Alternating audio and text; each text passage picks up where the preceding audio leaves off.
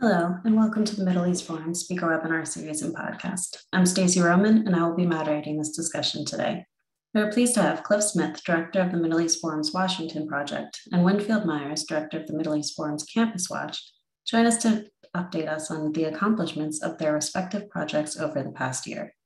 Mr. Smith and Mr. Myers will speak for 10 minutes each, then open it up for questions. Should you wish to ask a question, please use the Q&A box located at the bottom of your screen to type your question. And with that, I will turn the discussion over to Cliff Smith, who will be starting us off. Hello all, Cliff Smith here, as you said. As the Washington Project Director, it's always interesting to see how our work changes over the years and what issues come to rise and what ends up being the most effective and interesting of the things we do. We try to, of course, promote the agenda of the Middle East Forum and its friends and allies in a broader perspective. We try to look for openings of ways to share our research and to encourage our points of view being adopted by members of Congress, by the administration, by other think tanks and journalists around Washington. Some things work and some things don't, and some things really take off, other ones kind of halfway. And so you never quite know. And sometimes from year to year, it changes. This year, it has our most successful effort, unquestionably, has been our anti-Erdogan coalition. For many years, Middle East Forum has been warning that Turkey, well, formerly an ally, is now an ally on paper only, an ally in name only, an ally that in many ways, or most ways, really, is the polar opposite of the US interests and values and is an antagonist to many of the US's allies in the region. What started a couple of years ago with a conversation between myself and a guy with another organization called American Friends of Kurdistan about the problems with Turkey has morphed into something much larger.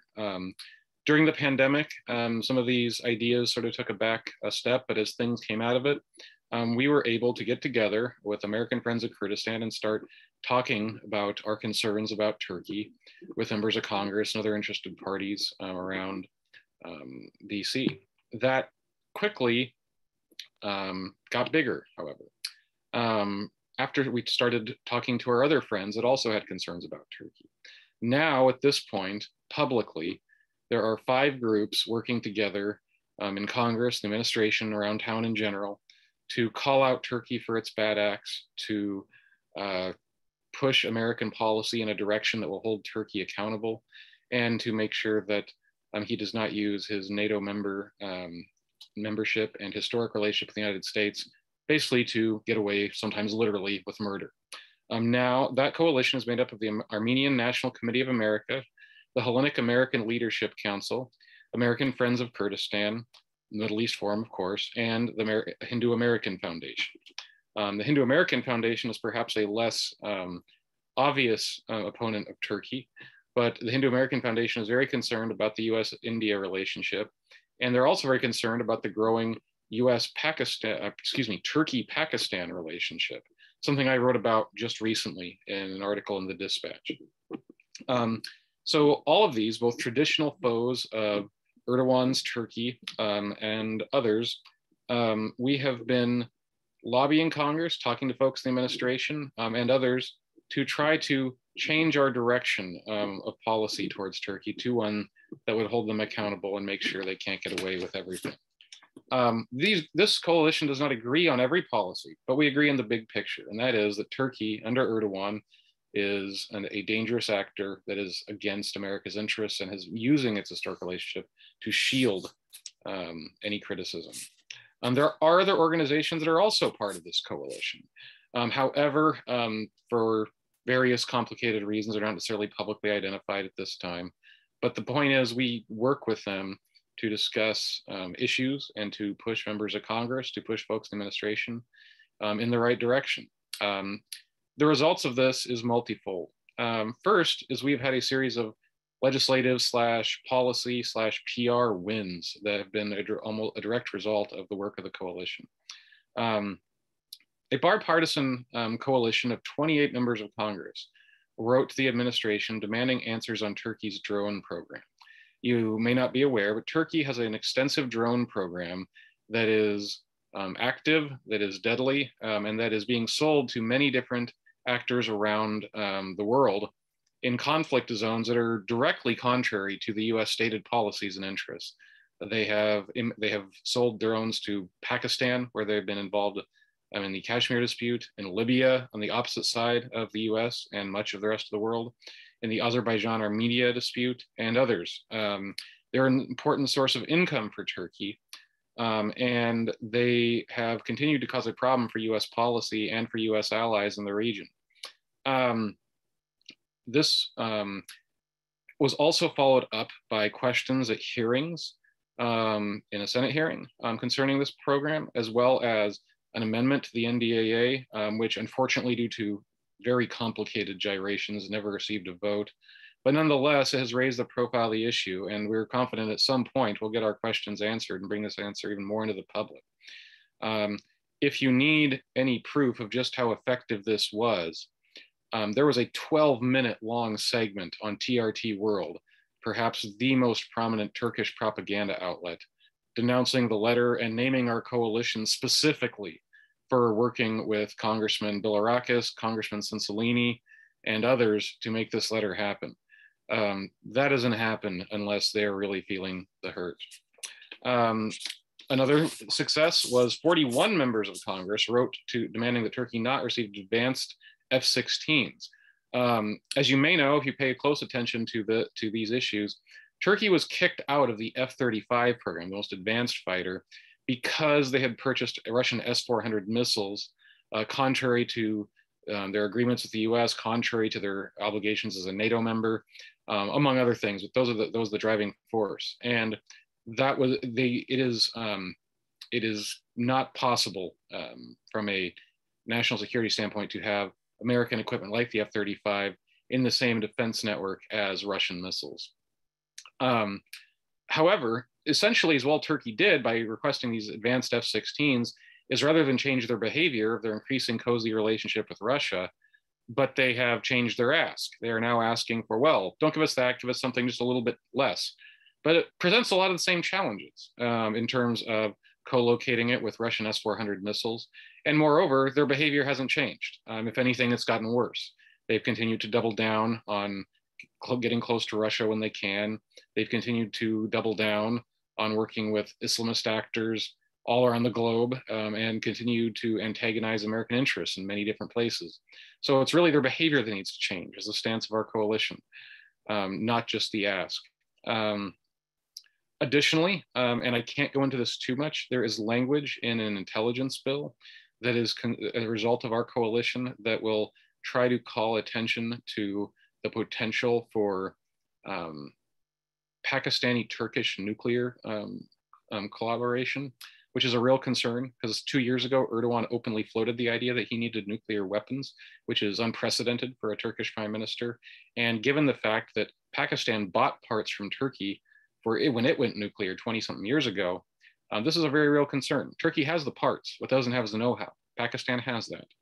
So that will continue to work on that problem. This is something that think tankers, including MES own Jonathan Spire, have written about a lot, and hopefully we'll start really bringing this issue to the forefront when that legislation passes, and we expect it to, hopefully with those provisions still intact. We also work together along with Islamist Watch and our coalition members to discuss the 10K Turks campaign. This campaign, which is ostensibly for Turkish Americans to be involved politically, which of course there's nothing wrong with that, but it was directly influenced by the Erdogan regime and by actors. This is according to hacked emails of Turkish officials who are discussing it explicitly. This will be a topic going forward even more. But there's a second win to this issue as well, and that is basically that each of our coalition has a different constituency and a different group that it works with, that it is comfortable with, that know it and are credible with it. And that doesn't necessarily translate to the other. But when we all get together, we are exposed to new people, talk to new actors, and bring new voices to the table that otherwise, as individual organizations, we might not have been able to have much of an impact with. And now that is enhancing all of our stance, I believe, in Washington, particularly related to the Turkey issue, but not only. Another big success of the Washington Project in this past year was something that happened actually right before Christmas last year. I've been saying for some years that myself and Sam Westrop and a few others have been very involved in calling out the World Vision Islamic Relief Agency Sudan terror finance scandal. We had written a series of articles after multiple FOIA requests detailing the scandal exactly. Luckily, the Senate eventually got involved and conducted an investigation of their own. This report was issued Christmas Eve of last year. So last time, after I'd spoken about Washington projects the year last year, it specifically said that World Vision was borderline negligent and that the committee lacked the confidence in World Vision's ability to avoid such a scandal again due to its lax internal controls and its externalizing of the vetting process of its partners. This was received quite a firestorm in the media and really hopefully spooked them again into never doing this kind of thing again. But what's more, it had even further effects.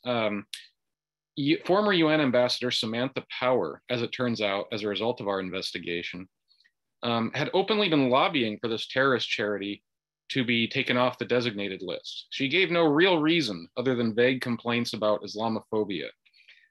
Because of this, Senator Grassley formally on the record objected to her being named USAID administrator. And while she ultimately was confirmed, she had more opposition than she certainly otherwise would have. And she has been put on notice that her behavior is being watched in this area. We've been involved with many other efforts. We have been opposing the ambassador to Israel nominee Nides for his coddling of UNRWA and their definition of a refugee, which denies the right of Israel to exist. We have been working with members of Congress to oppose Pakistani-linked Islamist networks in the U.S. and many other things. As I mentioned, some of our efforts get more results than others. Some are more public than others, but we always make the case for America's interests and America's values and the values of our allies and friends in the Middle East. And we've had a good year, and we'll hopefully continue these things next year as well. Wonderful. Thank you so much, Cliff. I really appreciate the update. And now we're going to turn it over to Winfield Myers. Thank you, Stacy. I'm the director of Campus Watch, and I want to begin by noting that one of the notable features of the Middle East Forum is that the different projects are not silos. We don't exist apart from one another. We, in fact, collaborate very often. And one of the major accomplishments of Campus Watch over the past couple of years has come about by our collaboration with Cliff Smith, my colleague, from whom you just heard, on two particular issues that really must be approached on Capitol Hill, but must be approached with research provided by Campus Watch very often, and also with follow-up articles and outreach that we and the Washington Project do. Over the past couple of years in particular, we have paid attention to Title VI reform. Title VI of the Higher Education Act, not to be confused with Title VI of the Civil Rights Act. Because this act has funneled millions of dollars of taxpayer dollars into Middle East studies centers around the country. And very often, as you can imagine, more often than not, this money is abused. That is to say, it is used to not for the purpose of Title VI, which is to produce scholars and specialists and others who will work to strengthen America's national security, but in fact is used explicitly, and sometimes explicitly by the people in charge who say this, to undermine all of that because they disagree with it so wholeheartedly. So over the past couple of years, we have worked on that steadfastly in a variety of ways, and we will continue to do that into 2022. The other issue, and the one that is outlined briefly in the email that you received for today's webinar, is the problem with foreign funding of American higher education. This is a systemic problem that's gone on for decades and decades, and I'm going to read off a few stats here in a moment to illustrate just how systemic and how ingrained it is in American higher education. But again, we're working with the Washington Project on this to educate Hill staffers, congressmen, and others, senators, so that they are aware of this kind of problem and that they will know what to do about it and how to correct it using our expertise in the nature of the problem itself. Because of people talk about higher education being funded by foreigners frequently, but usually in very general ways. And there's a reason for that. It's a reason that I want to outline for you very briefly. Between 2013 and 2019, just for example, American institutions of higher education received, that we know of, some $12 billion in gifts and contracts. I say what we know of because virtually no one believes that that's the whole story. Anyone who digs into this will quickly find out that there are hidden funds, there are funds that go unreported, and this happens for a reason too. For decades, the Department of Education and their Office of Higher Education has, I would say, colluded with the higher education lobby and with individual institutions of higher education to allow universities to get away with simply ignoring the rules without consequence. And this came to the fore just over a year ago, last October, when the Department of Education, under the then directorship of Secretary of Education Betsy DeVos, launched an investigation of the compliance level of universities with the rules that are extant right now in the department.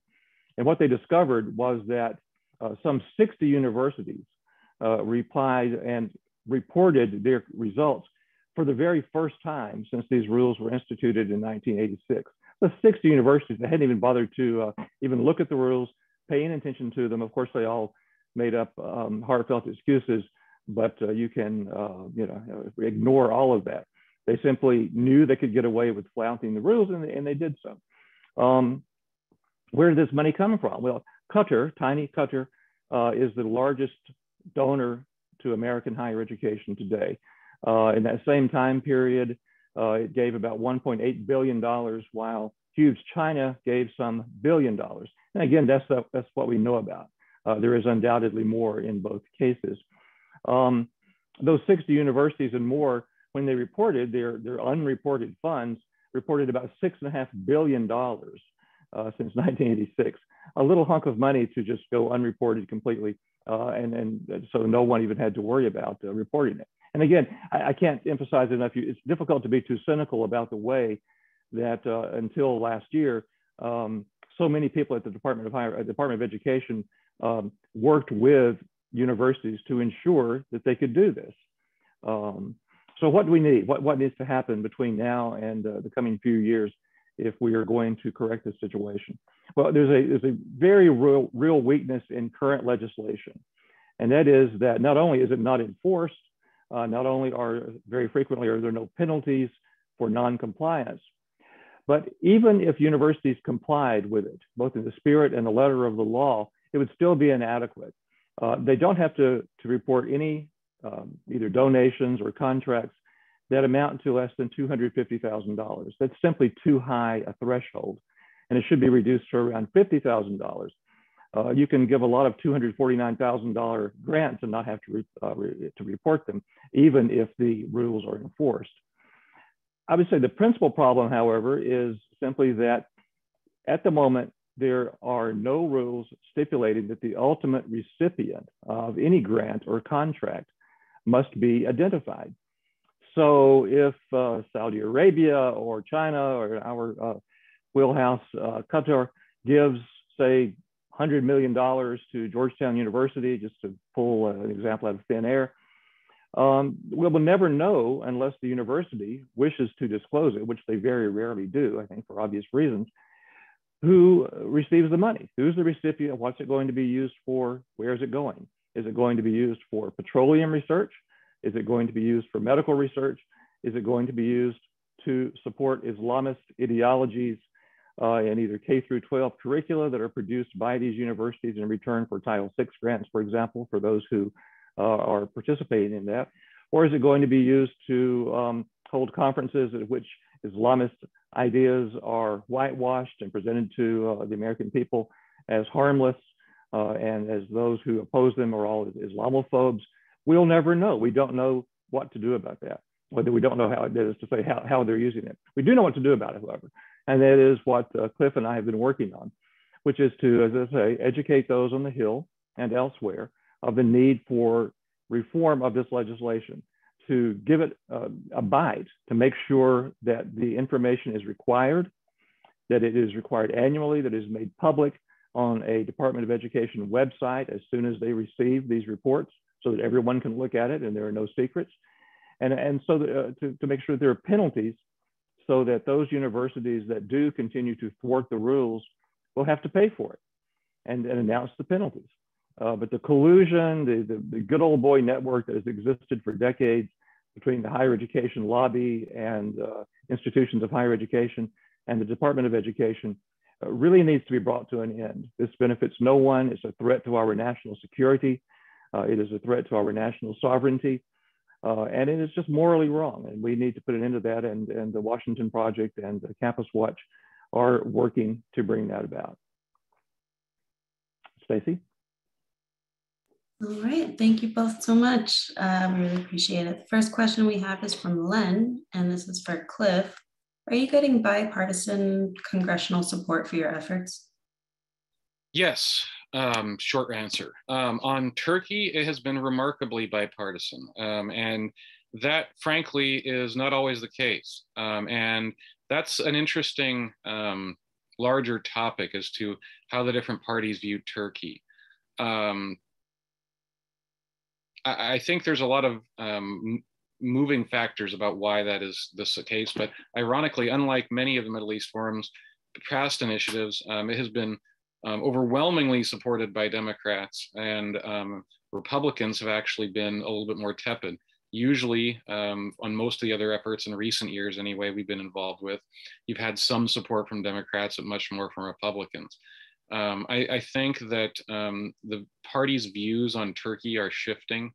I think there's a lot of people that thought of Turkey in a particular way. You know, they thought of Turkey of, 1950 or 1980 or even 2000, and not the Turkey of today. And I think that has taken longer for various political reasons to seep into the right side of the aisle than the left. But the great part about that is that because of that, we're talking to people that, aren't necessarily on our side on other issues, but are on our side in this one. And that gives us a hearing for, other things we might want to talk about down the line. And it's certainly good for the efforts itself. For example, the two letters I mentioned, which had 28 and 41 members of Congress respectively, I believe the one with 41 members, which was on the F-16s, had I believe it was 9 Republicans and the rest Democrats. And the 28 had 7 Republicans and the rest Democrats.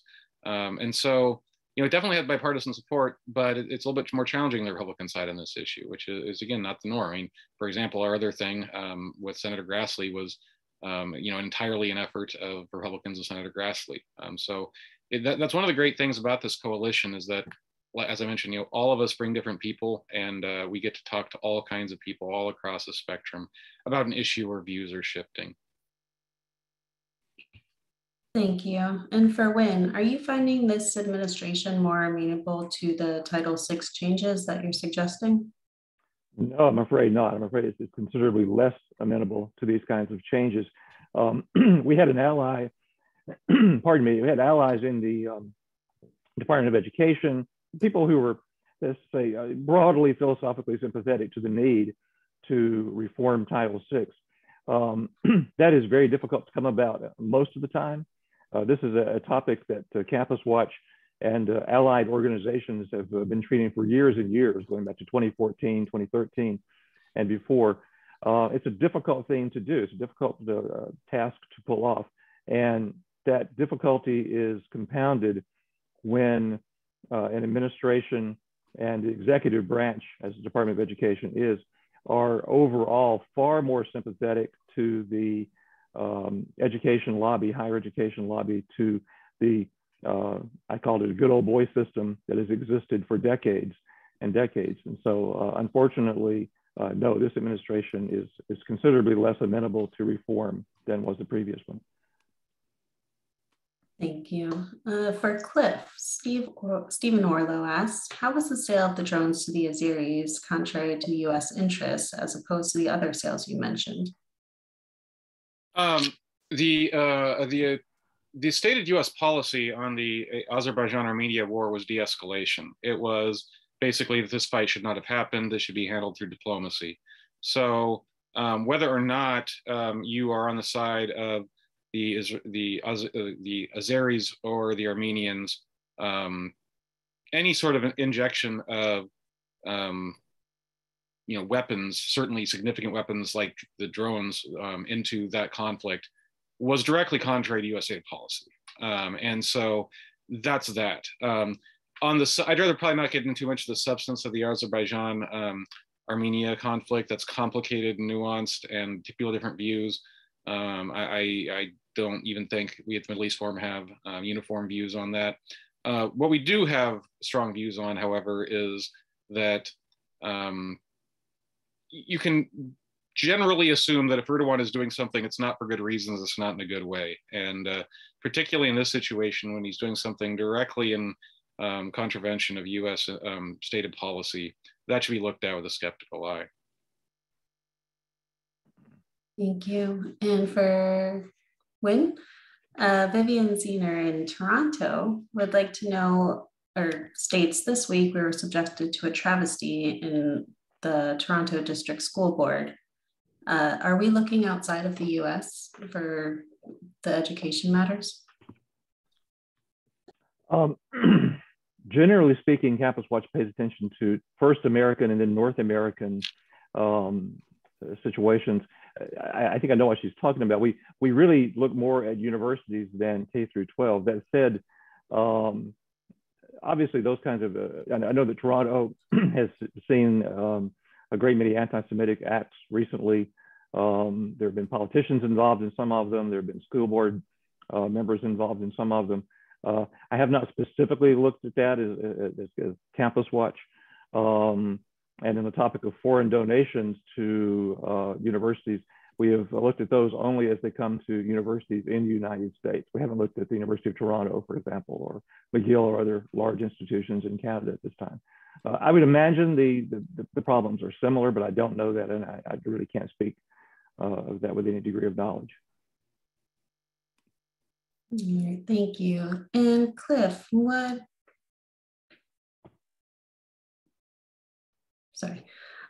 question came in. But what are you looking forward to the most coming this year? It's going to be a very interesting year politically. I think there's going to be a lot of unpredictability and instability. I do think that there's a lot of potential. Certainly our anti-Erdogan coalition will be much more active. There is going to be an election in Turkey in 2023, and so therefore there will be more pressure on the US to sort of make some of these decisions, and we'll have more ability to be effective in making that. And I think election years on some of these issues get politicians more interested in doing things on these matters, especially when it comes to foreign policy, I think. And so there's a lot of potential for this. But I think when you work in this kind of space, some of the thing is to expect the unexpected. The sands are always shifting in the Middle East, and the political winds are always shifting in the US. And so there will be new things that have come up that are going to affect Middle East Forum's issues, our friends and partners, and the ideas we believe in here at the Middle East Forum. And so I would say that there is going to be something that I'm not thinking about right now that will end up being very important next year, and probably be talking to you about it next year this time. Sounds good. And the same question for Wynn. What project are you specifically looking forward to the most in this coming year? I'm looking forward to first pressing ahead with our transparency issues and with further Title VI reform, because we do have allies who will work with us on these things. It is not a lost cause because of the administration. And the progress that we made this year and will make next year accrues. It doesn't go away. It can continue. We continue to educate people about these problems and others. I also look forward to continuing what we do day to day, which is to expose the politicization of Middle East studies through producing articles that covered everything from Palestinian centers at Brown, Columbia, and NYU this year to myriad webinars during COVID. Live in-person panels and lectures pretty much disappeared. And so we wrote about a great many webinar presentations, and these covered everything from apologias for Palestinian terrorism to attacks on America, attacks on our allies. And we're continuing to do that to the greatest degree we possibly can. So I always look forward to exposing the truth about academia. All right, well, we've come to the close of our webinar. Thank you again, Cliff and Wynn, for joining us today and updating our viewers on what we've been doing for the past year. Thank you very much. And for our viewers, should you wish to support either of these projects directly, please visit our website, meforum.org/participation, to donate and to write in the comment box the name of the project you wish to support. Please be on the lookout for our weekly webinar invitations email coming out over the weekend. Thank you all for joining us, and I hope you have a wonderful day.